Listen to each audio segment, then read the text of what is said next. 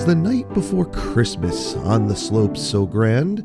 Not a skier was stirring in this winter wonderland. The skis were all lined, waxed with the utmost care, in hopes that St. Nicholas soon would be there. The goggles were placed by the fireside with gleams. Visions of powder danced in their dreams. Skiers in their onesies, I in my cap, had just settled down for the pre-riding nap. When out on the slopes, there arose such a cheer. I sprang from my bunk to see what was near. Away to the window I flew like a flash, moving so quickly I almost fell on my ass.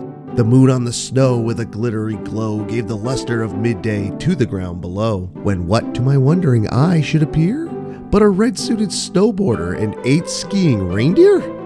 With the little old snowboarder so lively and quick, I knew in a moment it must be St. Nick.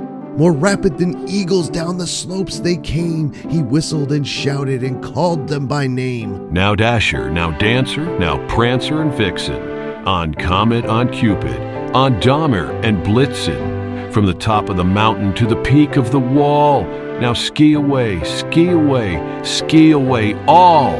Like dry leaves that before the wild hurricane fly, the team came down fast in the blink of an eye. So down through the powder the coursers they flew, with a bag full of toys and St. Nicholas too. To the front yard they flew with speed so rare. Santa and the reindeer, what a festive air. The reindeer all stood with their skis silently waiting. St. Nick unbuckled his boots. I'll be right back, he was stating. Then what happened next, something I'd never heard of before.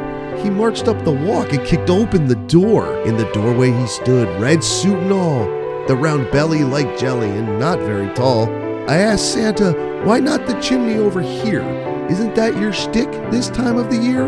He grinned at me, kinda chuckled, and put his bag on the floor. Then he said, this time it was just easier to come through the door.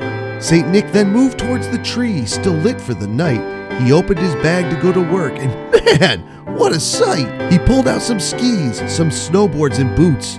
One could open up their own shop with so much snow loot. He pulled out some vests, some jackets and gloves, and placed them under and around the tree with love. He then pulled out waxes of every different kind.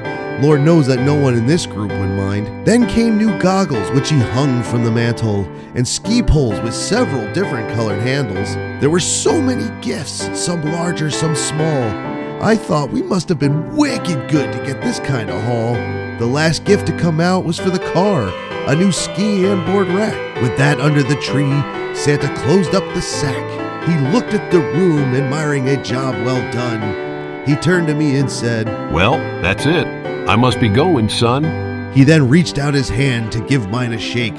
Then part of me wondered, why is no one else awake? I let go of that thought, but not Santa's grasp.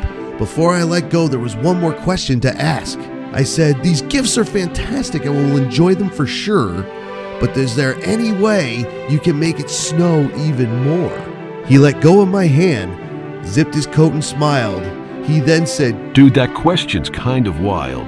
Don't be so greedy and enjoy what you have, whether it's packed or it's fluff. I'm sure you'll all get your shares of the white stuff. Don't get me wrong, Santa said. A white Christmas is nice and I'll love that forever, but think of places like Australia where it's beaches and warm weather. I thought about that, smiled and nodded and bid him goodbye. He smiled in return with a wink of his eye. To the front door I walked to watch him make his way, surprised to see the reindeer were now reined to a sleigh. Santa climbed into his sleigh, made sure things were all right. Then he cracked his reins and the reindeer took flight. They soared through the night. What a magical sight. And Santa exclaimed, Merry Christmas to all, and to all a good night.